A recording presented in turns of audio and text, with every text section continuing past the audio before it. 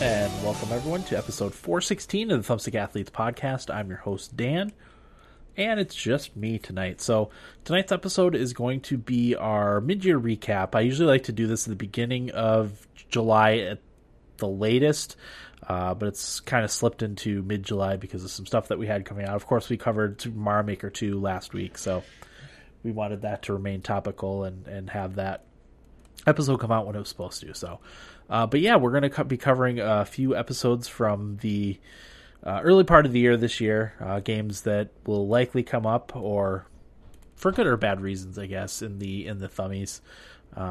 Probably mostly good. We're tending to get further and further away from playing everything and just buying and playing games that we actually really want to play. As we get older and our time gets less, that's kind of happening. So that's what we're doing. So we don't, as much anyway, play games that we don't like. That still does happen a little bit. Anthem is one of the games that we won't be covering for this. I think we all played it and thought it was okay, but didn't really stick with us. So that will not be covered because we actually didn't even end up having an episode on it. It was just I think it was an Anthem Early Impressions. We had played a few hours of it, but that was enough. I don't think I ever played it again after that. So, but yeah, the first game on the list actually is from, let me call it up here because I didn't write it down like I should have. It's from episode 395, and that's on the game Wargroove. So that'll be the first little blurb you hear here. Of course, that's the indie game, the one that's like the Advance Wars series. It's kind of the spiritual successor to that. So, yeah, without further ado, here's a blurb from episode 395, Wargroove. And I've seen Wargroove described as Advance Wars with a Game of Thrones story. Yeah. Well, let's talk about the story. Because I know you mentioned liking the story, Corey. What specifically about the story do you like? I just think the writing's really good. I haven't gotten that deep into it, but the characters are all really well written. I like the backstories. Help me out with a little plot summary. It's Mercia is the princess or queen. Yep. And her kingdom is invaded and her parents are killed. Her father, the king, is assassinated. So she becomes the queen, and shortly after that, her kingdom gets invaded by the Felheim, which is like an undead kingdom from the south. That's right. And she's forced to flee because that's the only way to ultimately help her people is by leaving and not being overrun immediately when the war starts.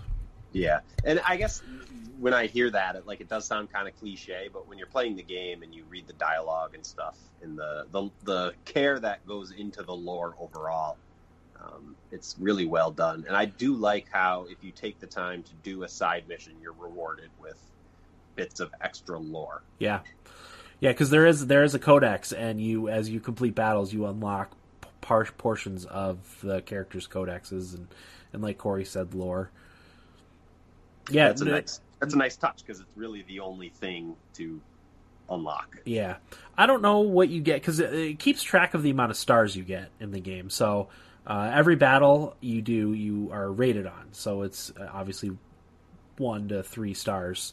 I don't know if you get something for being higher in stars, but you also get stars for completing the challenge modes too. The arcade mode.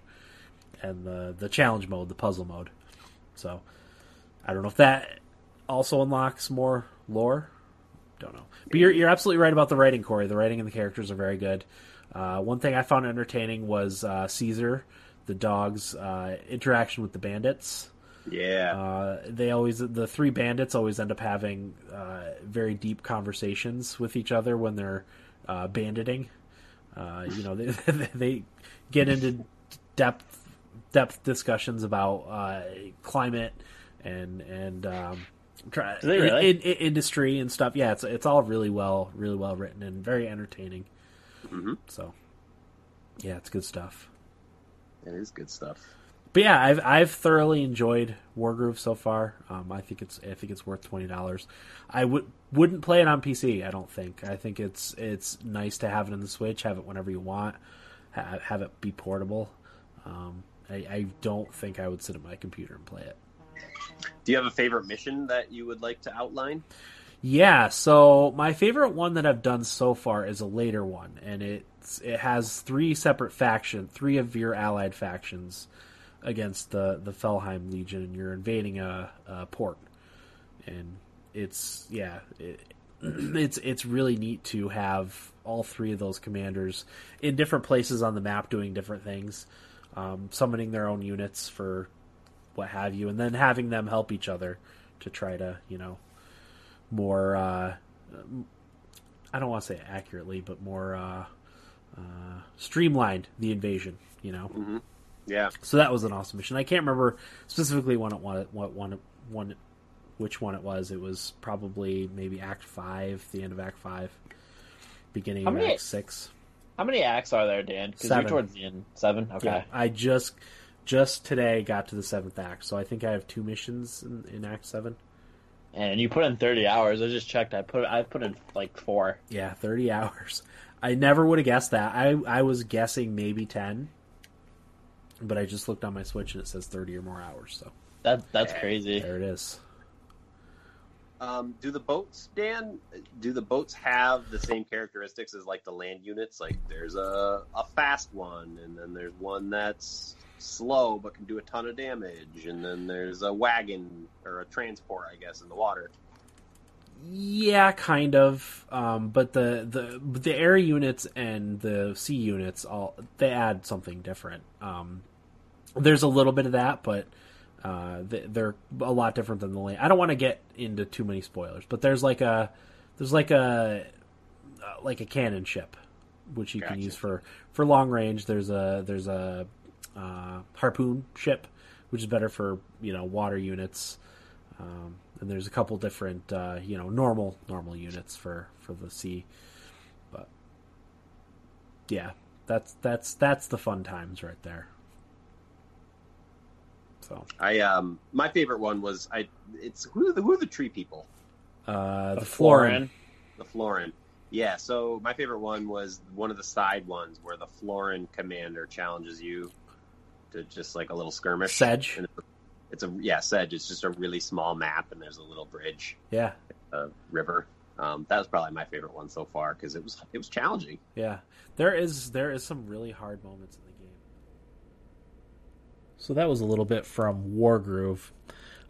Good game. It's one of the things, and I think I probably say this every time whenever I have the mid-year recap or the end of the year recap, is one of the things I like doing is, I didn't forget about Wargroove, but I haven't really thought much about it since I played it and beat it, and it's nice to go back and listen to these excerpts from the episodes and revisit the games. Next up on the list is Kingdom Hearts 3, a game which I almost completely forgot about. It's still sitting on my Xbox. I still have to play it at some point. I would like to finish it because I'm kind of sort of close to the end. So, but yeah, it's just nice to revisit these games we played from earlier in the year. So yeah, the next blurb is going to be from episode 396 on Kingdom Hearts 3. That was me, Corey, and Will, I believe we're all on this one. I know Eric played it, but I don't know if he had played it enough at this point to be on the episode. I don't know if he ended up playing much after that either, but yeah, me, Corey, and Will talking about Kingdom Hearts 3. Reading about it, trying to familiarize myself with it before I had played the game. I've watched at least 2 half-hour-long videos trying to explain the story to me. Will sent me a really quick, succinct one that I actually kind of liked, and I think that one was like 5 minutes. But even so, like, it makes 0 sense to me. And right. I know Kingdom Hearts superfans get upset when you say that, and they'll make. I saw the argument being made like, oh, you can't expect to jump into the 3rd Harry Potter book and understand what's going on. And I mean, we could talk about that for hours if you want. Like, is it the responsibility of the game developer to make a game that appeals to everybody, or for them to make a game that appeals to their fans? I don't really know. I guess that's a bigger philosophical debate. But in my mind, video games are a commercial form of art, art. They're meant to be mass consumed. And when you create something that doesn't work for everybody, that's fine, but you should also be okay with them judging you accordingly because of it. Yeah.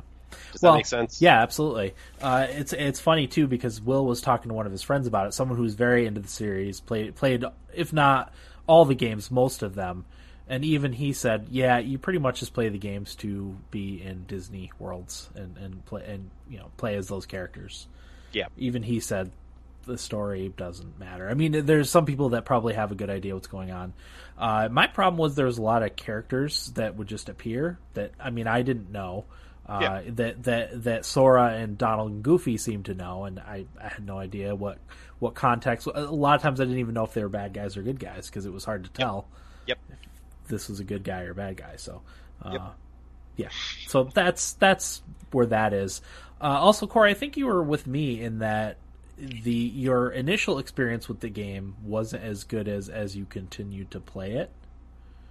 Right? Okay, so. It kind of went in waves for me. When I first played it, I hated it. Yeah. I was like, this feels like a PlayStation 3 game. I think Eric kind of echoed my sentiment that it felt last gen. Mm-hmm. That was up until I got to some of the better crafted worlds. Yeah. I really enjoyed... So I hated Olympus. Uh-huh. I really enjoyed Tangled. Uh-huh. Forget the name of that world. Yep. Kingdom of Corona, I think is what it was called. Yeah, that was probably my favorite one. Mm-hmm. A little bit later on, this is towards the end of the game, and I just beat it today. I beat the Pirates of the Caribbean world. That's the one I just got to. Yeah, that's where I am right now. So that for me would probably be the high point in the game. Some of them fell really flat for me. Monstropolis, I didn't enjoy. Arendelle was just okay. Yeah, that could have been better, I think. Yeah, and you're right. Like the one thing I enjoy about the Kingdom Hearts games are the Disney storytelling. Mm-hmm. But then I kind of found myself like, am I a bit of a hypocrite here? Because if you didn't know those Disney stories, you would have no idea what was going on. Similar to how.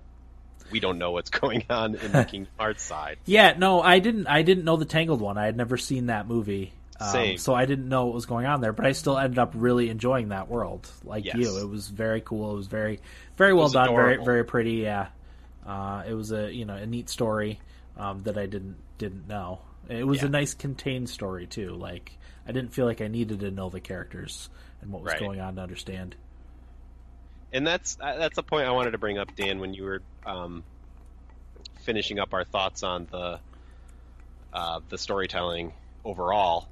Is that at a certain point? Oh, I lost my thought now. Oh crap! It was a good one. Anyway, we can move on. I'll think of it. Just give me a second. Yeah, so like you, when I first started the game, it's very, very cutscene heavy game. I clocked one cutscene at 20 minutes. So there's a lot of that, and when you don't know what's going on in the story, none of it makes any sense to you, and you're just waiting for a Disney character to pop in, like Mickey Mouse is the king or what have you. So that's what you have to hold on to in the beginning of the game, and especially at the beginning of the game, it's very cutscene heavy. And as I said, you don't know what's going on. When I first started the game, I did not like the combat system like you, but once I started to both learn it and unlock new abilities and stuff, I don't love it, but I started to understand it and start to get the hang of it. And once I got to the end of the Olympus world, even though like you, that wasn't one of my favorites, that's when I started to be like, okay, I see what they're going for here, and I do enjoy this game. But then really, I started to really like the game once I got into the Toy Story world. Tito in the chat says he likes the Toy Story world too. That was when I was like, okay, this is awesome. But again, it's not the story. It was just cool for me, having seen the Toy Story movies, to be in Andy's bedroom on the floor, wandering around with the Woody and Buzz and all the characters from Toy Story. That was what was cool for me. It's more like the spectacle of the game than anything that I like. Like you, I also feel like it's a bit last gen. So there's that. But the one exception to the last gen comment, I think, is the Pirates World. That feels current gen. Yeah. And I don't know the development. I'd be really curious to figure out how this game was developed. I was going to say, to finish off my point, I don't know the development cycle, if that just came later in the development cycle, so they were able to give it more attention and more modern technical touches. I don't really know. But I also wonder how the relationship is between Square Enix and Disney. Yeah. You know, that's got to be such a weird, like, knowing how these corporations like to protect their IP, like, is it Square just kind of throwing spaghetti at the wall and Disney being like, all right, yeah, we can do that. Yeah, we can do that. All this has to change. No, we don't approve of that. Like, yeah. And you can kind of see it in the cinematics and stuff too. There's minimal interaction between the Square characters and the Disney characters. And I think a lot of that is just, you know, Disney not wanting to sully their brand. Outside of Sora. Right. Being the main character. Yep. I mean, there's enough of it, but it just kind of makes me wonder how that relationship works. Yeah, no, that'd be very interesting to see behind the scenes for that. But yeah, as I started to play the game more, like Tito said, the abilities that you unlock ultimately are pretty cool, and upgrading your weapon, your keyblades, and you get a new keyblade every time you complete a world. So that's cool because they all morph into something else that makes for new and interesting ways to combine abilities. But there's also, and I'm not even sure what causes it to pop up, but there's these like group attacks that you do. There's one where you get in the pirate ship from Disney that goes up and down like this. You spin it around and attack. There's one where you get in a giant carousel and do an attack. There's one where you get in teacups and they fly around and do damage. And then my favorite one is the one where you get in that like roller coaster cart that you shoot blaster bolts out of. Blaster zone or something. Yeah, I don't even know what they're called, but it's all stuff from Disney. And that's like I said, that's for me is another thing that I like about it. So that was Kingdom Hearts 3, a game that I liked. Again, it just for whatever reason didn't come back to it. So next up on the list is Devil May Cry 5. This is one where Will and Eric carried the episode. They played quite a bit of it. Will might have even beat this game before we did the episode, or was very close. Maybe he beat it right after. But yeah, it's a game that is very highly reviewed. It's a game that I have to get to at some point before the year is over. It's very highly reviewed by everyone. Both Eric and Will really, really loved it. So definitely one that I'm going to want to play at some point. So here is episode 399, Devil May Cry 5. It was awesome. Why don't you like that game? And I don't get his answer, but whatever. Okay. So yeah, well let's talk about it. I've heard both glowing reviews from games media, but also you guys talking a lot about how much you like it. So let's talk about it. Will, start with you. Yeah, so I will get right off the bat and say how much I love Devil May Cry 5. This game is so much fun to play. I haven't played a game in a while where I just had so much fun playing it and like laughing at the characters and just enjoying it. And what kind of got me to love it right off the bat was, and Eric, you can speak to this too, was when Nero in the beginning of the game jumped out of the van and they did that slow-mo where he was just killing a bunch of demons while the van was like flying through the air. And it reminded me of Deadpool, because Deadpool's credits play that way, where it's just like slow-mo, Deadpool doing crazy stuff. But the cool thing is the game doesn't take itself seriously at all. It's like the story is not meant to be deep. It's just supposed to be kind of like a generic demon killing story. And like the characters have a lot of like, especially Nero and Dante are two like funny characters. Like they're meant to be funny, have a little comic relief, whereas V is a little bit more serious. He's kind of an edgelord in the game. So it's just so much fun, and like the three characters play so differently too, which adds a lot of layers of gameplay to it, because you'll have V who fights, who does nothing himself. He just uses his own demons to do attacking for him, and then he'll finish him off. But then you got Nero, who will have guns and a sword, And then you got Dante, who kind of excels at everything. So, like, there's a lot of really cool layers to gameplay.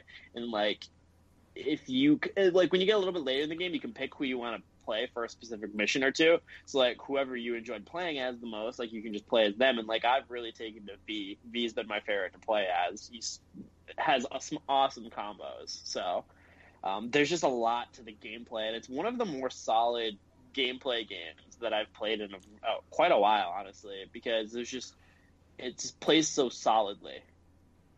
Yeah, that was the big hook for me for DMC too. Was that's what I heard about the game was, and from everyone was that how tightly it controls, how well it controls, how well you can once you learn the combos and stuff, how well you can chain attacks together, and that was the fun of it for me. So that's one of the hallmarks of the series from what I gather. As I said, I have no experience with the older games, so Corey's giving us a hard time in the chat. What's he saying? But anyway. He asked if it was okay if he muted us so he could listen to his dog breathe. Anywho. Yes, Corey, it's okay. Yeah. Yeah, no, I forgot what I was going to say. Yeah, Eric, like, what, yeah. Well, let's hear what you like about the game, because, I mean, I wasn't surprised that you liked it, but I'm glad you like it as much as you do. It's yeah, nice. I went in pretty blind, honestly. Uh-huh. I watched a trailer for it the other day. I was out of town this past weekend, and I was telling my buddy who I was with, I was like, yeah, I'm going home. I'm going to start this new video game. I never played one before. And he's like, oh, I haven't either. So we watched the trailer for it. I didn't even watch the trailer before. So we watched the trailer, and even after watching it, I was like, yeah, so I don't really know how to explain that game to you at all. You know, but I know Will was interested, and have always slightly been interested in Devil May Cry, so we ended up splitting it. But yeah, I think that, you know, right away, like Will was saying, that first video montage really sets the tone nicely for all the action that goes on in the game. There's a few things that really it draws me in, specifically me, and kind of like where I'm at these days with video games. The first thing would be the length of the missions, because this is a game that really respects your time, which I know we've talked about before being issues in other games for us. You know, I don't stay up super late anymore, so I've got kind of a short window on a, you know, fairly nightly basis that I can play. So being able to knock out, you know, 2-3 missions a night gives that good satisfied feeling that you were able to accomplish something in the game. So the missions are, you know, they're not short, but they're not long, and there's like a boss at the end of each one, so it wraps up nicely and you're like satisfied. The game overall is only like 11 to 12 hours from what I've read, which is perfect for me. I'm not looking for any, you know, crazy long games at this point, even though I'll still play them, but I'm never going to beat them. We were just talking about that before we got on with Red Dead. It's a game that I love, but, you know, chances of me beating it are about slim to none. With this one, I'm absolutely going to beat it because I know I only have, you know, a pretty short amount of time left. So that drew me in. As far as the game itself goes, it's a lot funnier than I was anticipating. Like Will was saying, it doesn't take itself seriously at all. It's just like a fucking wild goth, like it's crazy experience. It's shitty action movie, the video game, right? Yeah, but like so well done. Yeah, it's so shitty that it's not shitty. Right. I don't know if I don't even know if I believe that it's shitty because it's so good. Like the humor is so well done. The characters, and, like whenever, go ahead. Like when V talks, it's just like he's so edgy. V is one of my favorite video game characters that I've come across. Characters, and people that have listened to us for a long time know that like characters don't really stick with me, and I tend to lean more like on competitive games. So story-driven games don't really do a lot for me, but not that this is super story-driven, but the characters don't ordinarily stick with me. But V is really great. He is absolutely my favorite character in the game, and I love playing with him because his fighting style, or lack thereof, is so great. And we'll kind of talk about what his fighting style is, but what's that, Will? Well, what I was going to say is what I really like is how as I brought up, he's an edgelord, but then he's got that crow that runs its mouth the whole time. Yeah, And is like super obnoxious. And him and his crow just, bicker like- with each other. yeah, so it's like a funny like dichotomy between the two characters that's always going on because like V's silent and like doesn't say much, but the crow is so Yeah. stupid. Is it the book that he carries with him? Is it a Bible of some sort, or is it like his kind of Bible? I don't want to spoil it. Oh, okay, that's all It's right. basically, it just has to do with demon stuff. Okay, so he carries this book with him, and I remember right before, like, I don't remember if it was a boss battle or I think it was a boss battle. He like reads a passage out of the book, and like, the thing is he doesn't really even fight. So it's funny that he like reads these badass passages out of this book like he's about to kick somebody's ass, and then he just calls on his like pets to go fight for him. But he's still kind of badass. I don't know. It's weird. Like Will said, he's Yeah, an it is. edgelord. But so yeah, the characters are fantastic. So that's another thing that draws you in. The gameplay, again, like Will said, I will reiterate, the gameplay is so good. It reminds me a lot of Bayonetta. Uh-huh. But I would put this far and above any Bayonetta game that I've ever played. Just as I've said before when we talked about Bayonetta, the world itself didn't really do too much for me, but I think in Devil May Cry, it's a lot cooler. It's a lot better to look at. A lot more fun to like roam around and look for stuff. But the gameplay and unlocking your abilities and things like that and performing combos, especially with V, because you're controlling, I think you get 3 animals at one point, but right now I only have 2. So I'm controlling 2 characters at once, basically. So, balancing that. And then you end up kind of fighting with him a little bit to kill people. So you actually end up controlling 3 people in the battle. So it can be a lot to manage at first, but once you end up learning the different combinations and things like that, it's just so satisfying. Like, and the game does a great job of making you feel rewarded too during battle, because it has like a ranking system of your style points, which is kind of funny too, because you're just like these goths, and your fighting style is being rewarded for, like, I guess the combos that you're How cool it is. putting together, How stylish you are. And how edgy it is. And also what I like about that too is it'll go like the game will say what the rank is. So it'll be like this weird cheesy 80s movie narrator going Apocalyptic. Yes, Yeah. sexy style, like stuff like that while you're fighting. It just like it's yelling at you while you're doing it, and it's just like everything about it is so great. So that was Devil May Cry 5. Great job by Will and Eric talking about that game. Next up on the list is one of my favorite games from this year, and actually I took a fairly lengthy section from this game. It's Sekiro: Shadows Die Twice. It's an interesting conversation that we had about it, both of the Soulsborne skill set and how it didn't quite carry into Sekiro, and a little bit about the difficulty of games and whether or not that should be a thing. I don't know if I captured the entire conversation we had about that, but it's an important conversation, and it comes up every time one of these From Software games comes out, and it's difficult and not very accessible for a lot of people. So episode 401, Sekiro: Shadows Die Twice. Of different attachments on it, and one of them I guess is a fire item or something or other. I don't know what it is exactly because I haven't gotten it, but that's what I'm looking for right now, and I think it's in the Harada Estate. I think is the name of the area. Yeah, I think it might be there. I don't know. I think it's there too. Okay, so that's where I am right now. I've spent more time in Harada trying to figure it out.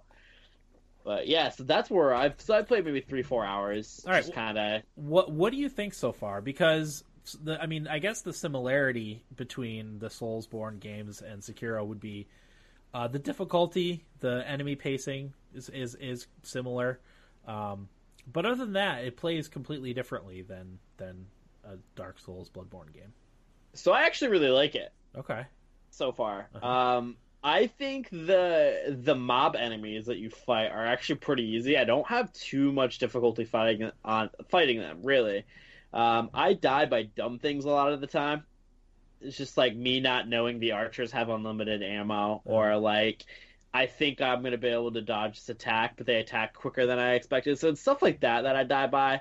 But it's like nothing too major. Like I haven't been tripped up on mobs. It's the boss fights that hang me up. Whenever there's a mini boss or a boss fight, I just get spanked repeatedly until I get through it. But overall, like I think the world is really fascinating. I think it's a really beautiful looking game. Been really impressed with the areas that I've been into. Albeit it's only been 2. But they look really cool, and the grappling hook is awesome because now like I can evade attacks easier if I need to. I can just grapple my way out of there. So yeah, I'm actually really having fun with the game. I don't know longevity, how long it's going to be played by me, because it is really hard. And I saw somebody say like he got to the final boss and he's been fighting it for 5 hours and doesn't think he'll ever beat it. Oh no, don't tell me that. So I'm like, well, okay. I don't know if I'm ever going to get to that point if that guy who's played all of the other Souls games beat them can't beat this boss. But I will say that you guys, I think, might be at a little bit of a disadvantage playing the other Souls games compared to me. I actually wanted to talk about that. That's a very important point, but go ahead. So yeah, my thought process to this is I don't have any of those habits built up that you guys have from Dark Souls 1, 2, 3, Bloodborne. I don't think any of us played Demon Souls all the way through. So, like, that game, it's, like, a lot slower. You gotta dodge a lot more. You roll around, evade, learn the enemy movements. Here, you can just jump right on in and attack like crazy and kill something. It's also more like a quick time event sometimes with some of the parrying that you gotta do. And, like, that's more my style of game. I'm more of a hack and slash kind of player, and this game is closer to that than the other Souls games, at least in my opinion, and from what I've found. So I think I have a little bit of an advantage being able to play it, as opposed to you guys who, unfortunately, have all of the habits built up from the past games.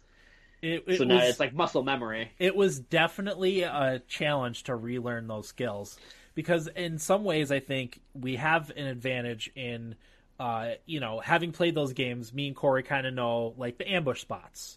Like, we'll know when we're running through an area, we'll know, like, okay, they like to hide an enemy behind the tree here. There's going to be archers or people with guns, like, up here. So I think we have that going for us. But as far as how the game plays, it's totally different. It does not play very much at all like a Dark Souls, Bloodborne type of game. Interesting you bring that up, because I think there was one part early in the game where not the chained ogre, but another ogre comes out of nowhere. Yeah. In this like courtyard full of enemies, and I was not expecting him to come out of nowhere like that. So I'm wondering if I had played the other ones, if I would have expected another enemy. Expected, or at least were cautious of it. Yeah, prepared in case something was happening. Yeah. And also, I don't know about the other Souls games, but how much was stealth a part of it? None.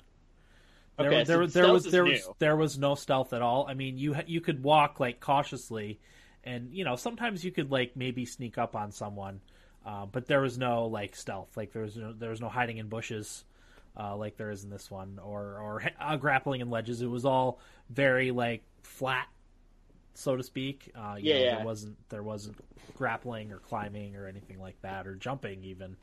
I wonder if that's another advantage that I have, because games like Deus Ex, I would play through those games as stealthily as I could and not kill anybody. So, like, in this game, and Dishonored is another example, where I've been pretty good at the stealth and being able to evade attacks if I need to. Like, if I need to get to a shrine?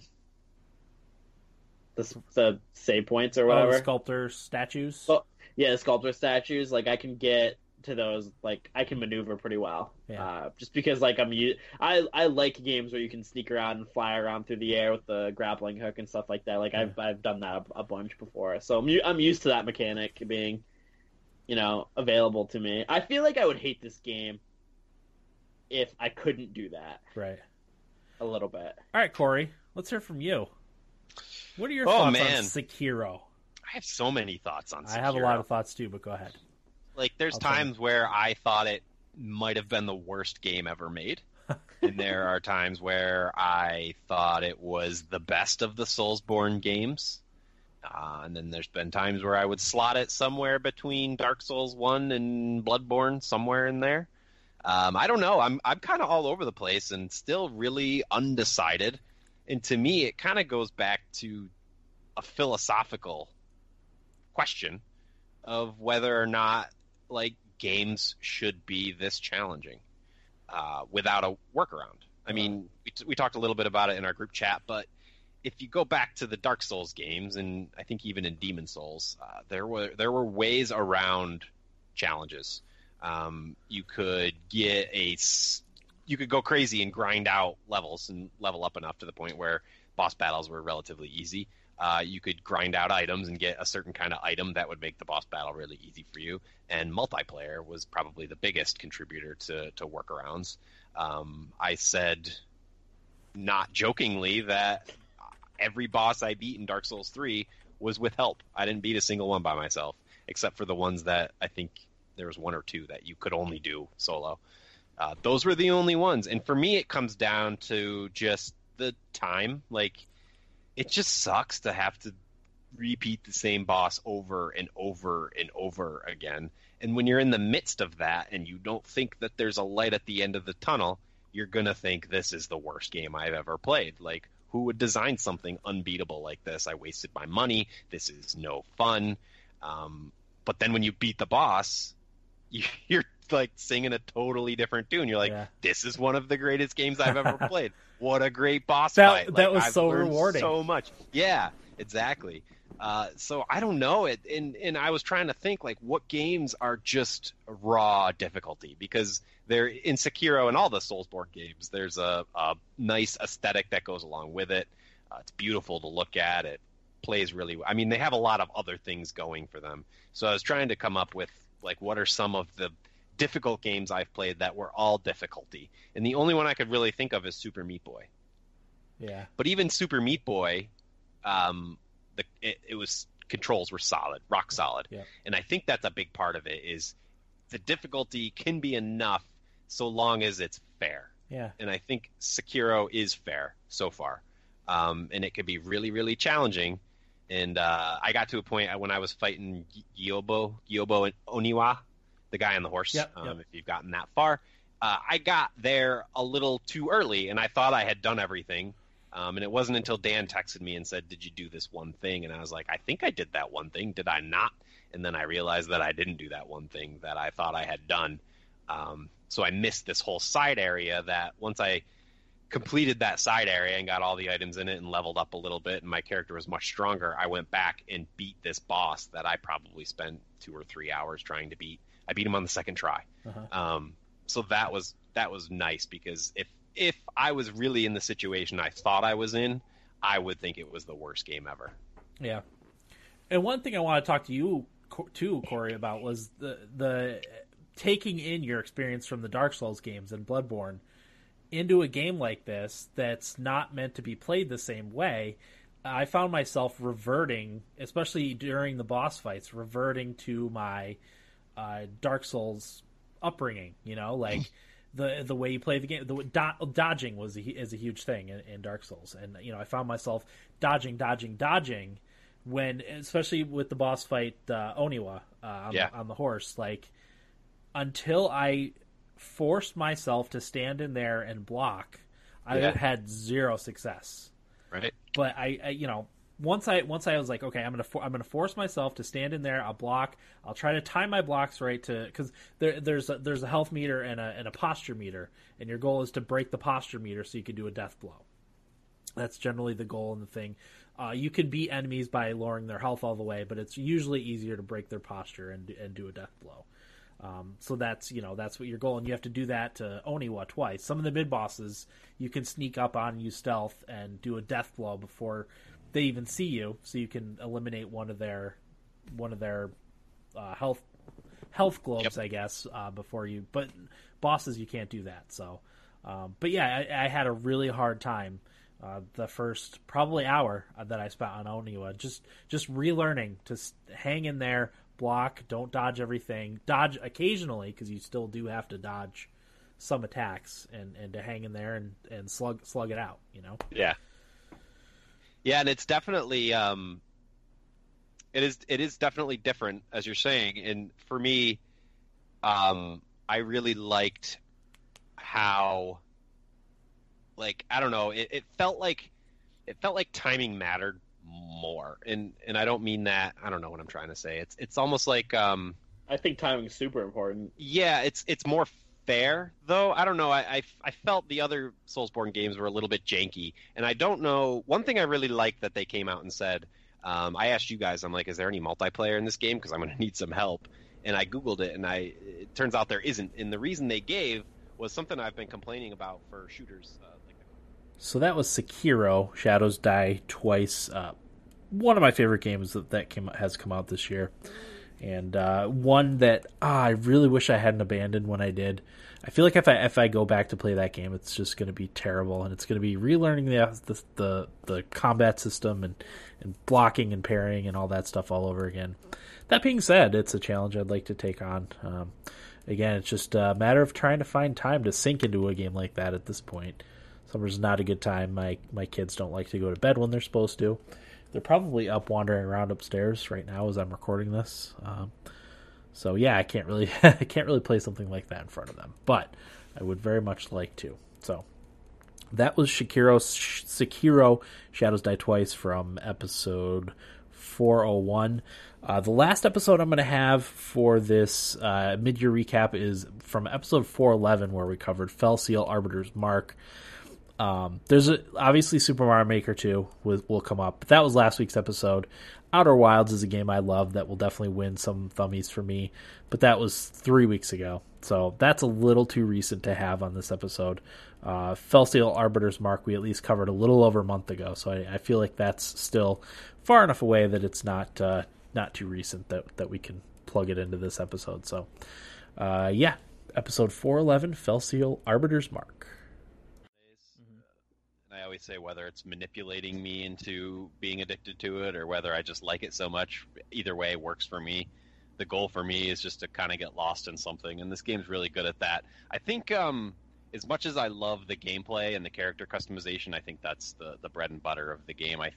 I found myself really disinterested in the story, especially towards the end. I tried to follow it in the beginning, but it never really hooked me. And then towards the end, I just I'll still read what the characters are saying, but I'm not really processing what's going on. Yeah, I mean, I kind of got that's again talking about Final Fantasy Tactics. That was always kind of my thing too. Like I never really understood the story or what was happening, other than a few odds and ends of the story I would pick up here and there. But it was more about the gameplay, and that's what was fun, and mastering the classes and learning the intricacies of the systems and stuff. And one thing I think that separates Final Fantasy Tactics is I'm with you. Like the story was a little hard to follow, but that game had likable characters. I feel like Felseal is missing that too. Yeah. There's no characters I feel endeared to or that I really care about. There was one that I started being interested in, but then I don't know, the story just kind of passed me by and I stopped caring. But and I think the reason for that is all the characters in Felseal have a very similar voice in that their dialogue is all the same. Yeah. One character could be saying something, but it's written in such a way that it sounds like it could be coming from any of the other characters, with the exception of a couple that do have a unique voice. But it's just a lot of the conversing is very basic. Similar. Yeah, it's very similar. I could see that. Mm-hmm.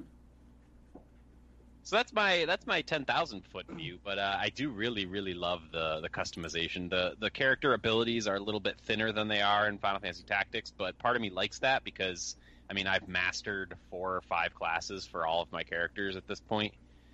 Just by as soon as they master, move on to the next one. I don't spend any time just sitting on a mastered class just because it works really well. I'll just immediately jump onto the next thing just to see what kind of cool combinations I can come up with. So that's really fun. And the items, they do a really good job with the items. Yeah, I definitely prefer the item system in this one than Final Fantasy Tactics. Yeah. We'll probably keep using that as a baseline because it's the most similar to Final Fantasy Tactics. So. Yeah, and I was trying to think other games that have similar types of gameplay, and I don't think any of them come even close to the quality of the combat that Final Fantasy Tactics does. And I was thinking of games like Massive Chalice, which kind of had something like that. The strategic hex or square grid. I don't even remember what system they used. And then I was thinking of the Banner Saga, but those I don't know, those matches just there was no ebb and flow of battle.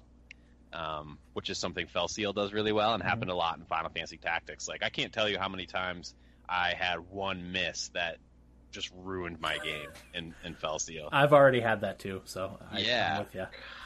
Which is frustrating, but it fortunately, unlike what's that, XCOM, it works both ways in that I've had some really fortunate hits that have turned the tide of battle fully for me. So I really like that aspect of it. Will, sounded like you were about to say something. I was actually going to make a comment. When you get a little bit later in the game, some of the fights get pretty difficult, in my opinion. So I've had moments where I have it under control, and I'm like about to kill a character who's like really tough and giving me a hard time, and I'll miss, and then it's just like a avalanche of just bad luck for me the rest of that round, and I end up losing that fight.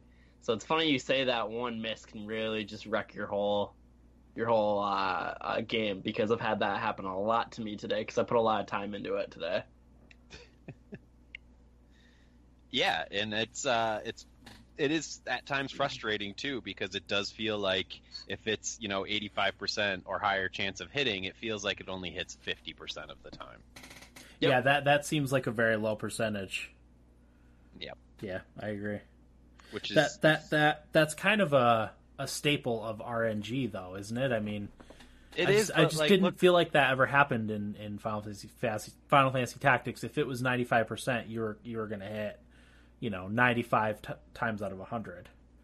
Well, who knows? Maybe they had a bug in their code, and it was actually like 95 meant 100%. Yeah, it could be. But I don't know. I don't even know if that's necessary, because Mario Rabbids did similar gameplay without doing that. It was, what was it, 0%, 50%, and 100%? I think so. Yeah, I think you had a 50% chance in cover, 100% chance if they were out, and then 0% chance if they were behind full cover. Perfect. So I think part of the problem is our mindset, because I think when I see 85% hit, in my head I'm like, oh, that's 100, that's gonna hit. There is a slight chance it will miss, so it sticks out in your head because you're like, oh, this is definitely gonna hit. I have a really high percentage. So when you do miss, you get livid. As I always do, and I'm like, okay, I guess there is a 15% chance that I do miss, so okay. I'm actually in the opposite boat, where I assume 80 to 85 is going to miss. It's not a high enough percentage for me, and I adjust my strategy accordingly. You like, all right, I'm probably gonna miss this, so you have a backup strategy. It's the poor luck thing too, that factors into all of this. So, one of the things I do like too is the multi-classing. I think is done really well in this game. Yeah. Because you just you pick the abilities of a second class, whichever one that you have any abilities for, you just plunk it down there, and you have those abilities to use. It's really easy. Also, the classes are very, very cool. Mm-hmm. I was actually going to bring that up. Yeah, what I like most about the game is how unique a lot of the classes are, because you have your staple kind of like Mender being the white mage, the wizard being the black mage, but you also have some really cool ones like the Fellblade, where you just apply magic to your blade that can do debuffs to the enemy. So that was from episode 411, Felseal Arbiter's Mark. As I said, there's fewer games, I feel like, than usual for this mid-year recap. But that's, I feel like it was a fairly light release early year anyway. But, you never know what's going to happen. It feels like next year's early releases are going to be big. Obviously, there's Cyberpunk 2077. There's a few other really big ones I feel like that I'm not going to come up with off the top of my head right now, because I can only plan out the next 3 months of my game purchases. But I do know Cyberpunk is coming out in April next year. I've been waiting for that one. But there's a few other heavy hitters that are coming out early next year. There's a couple that we didn't cover in episodes, games like The Division 2, which I know Will bought, and I think he played a little bit of. Not enough to necessarily have an episode on it. One we'd all like to play. So we didn't cover anything like that this year. But yeah. As for the episodes next week, we hope to go. we don't hope to. We will go back to recording live. It's been a weird couple of weeks with schedules, and obviously the 4th of July was last week, so that threw everything off. So it'll be back to 9 o'clock on Wednesday for a live episode next week. I don't know what the topic's going to be yet, but I will try to let people know on our Twitter feed on Monday at some point. Me and will brainstorm and have a topic for everyone, so you can chime in with your 2 cents. I don't think it's going to be on any games unless we decide to do another mobile game, which I don't necessarily want to unleash on everyone since we just covered Harry Potter Wizards Unite. We definitely don't want there was a big mobile game that just came out, so in Dr. Mario World. I don't know if we're going to cover that or not. Probably not.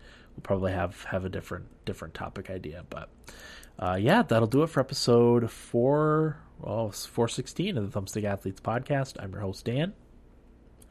Thanks for listening, and get out of my basement.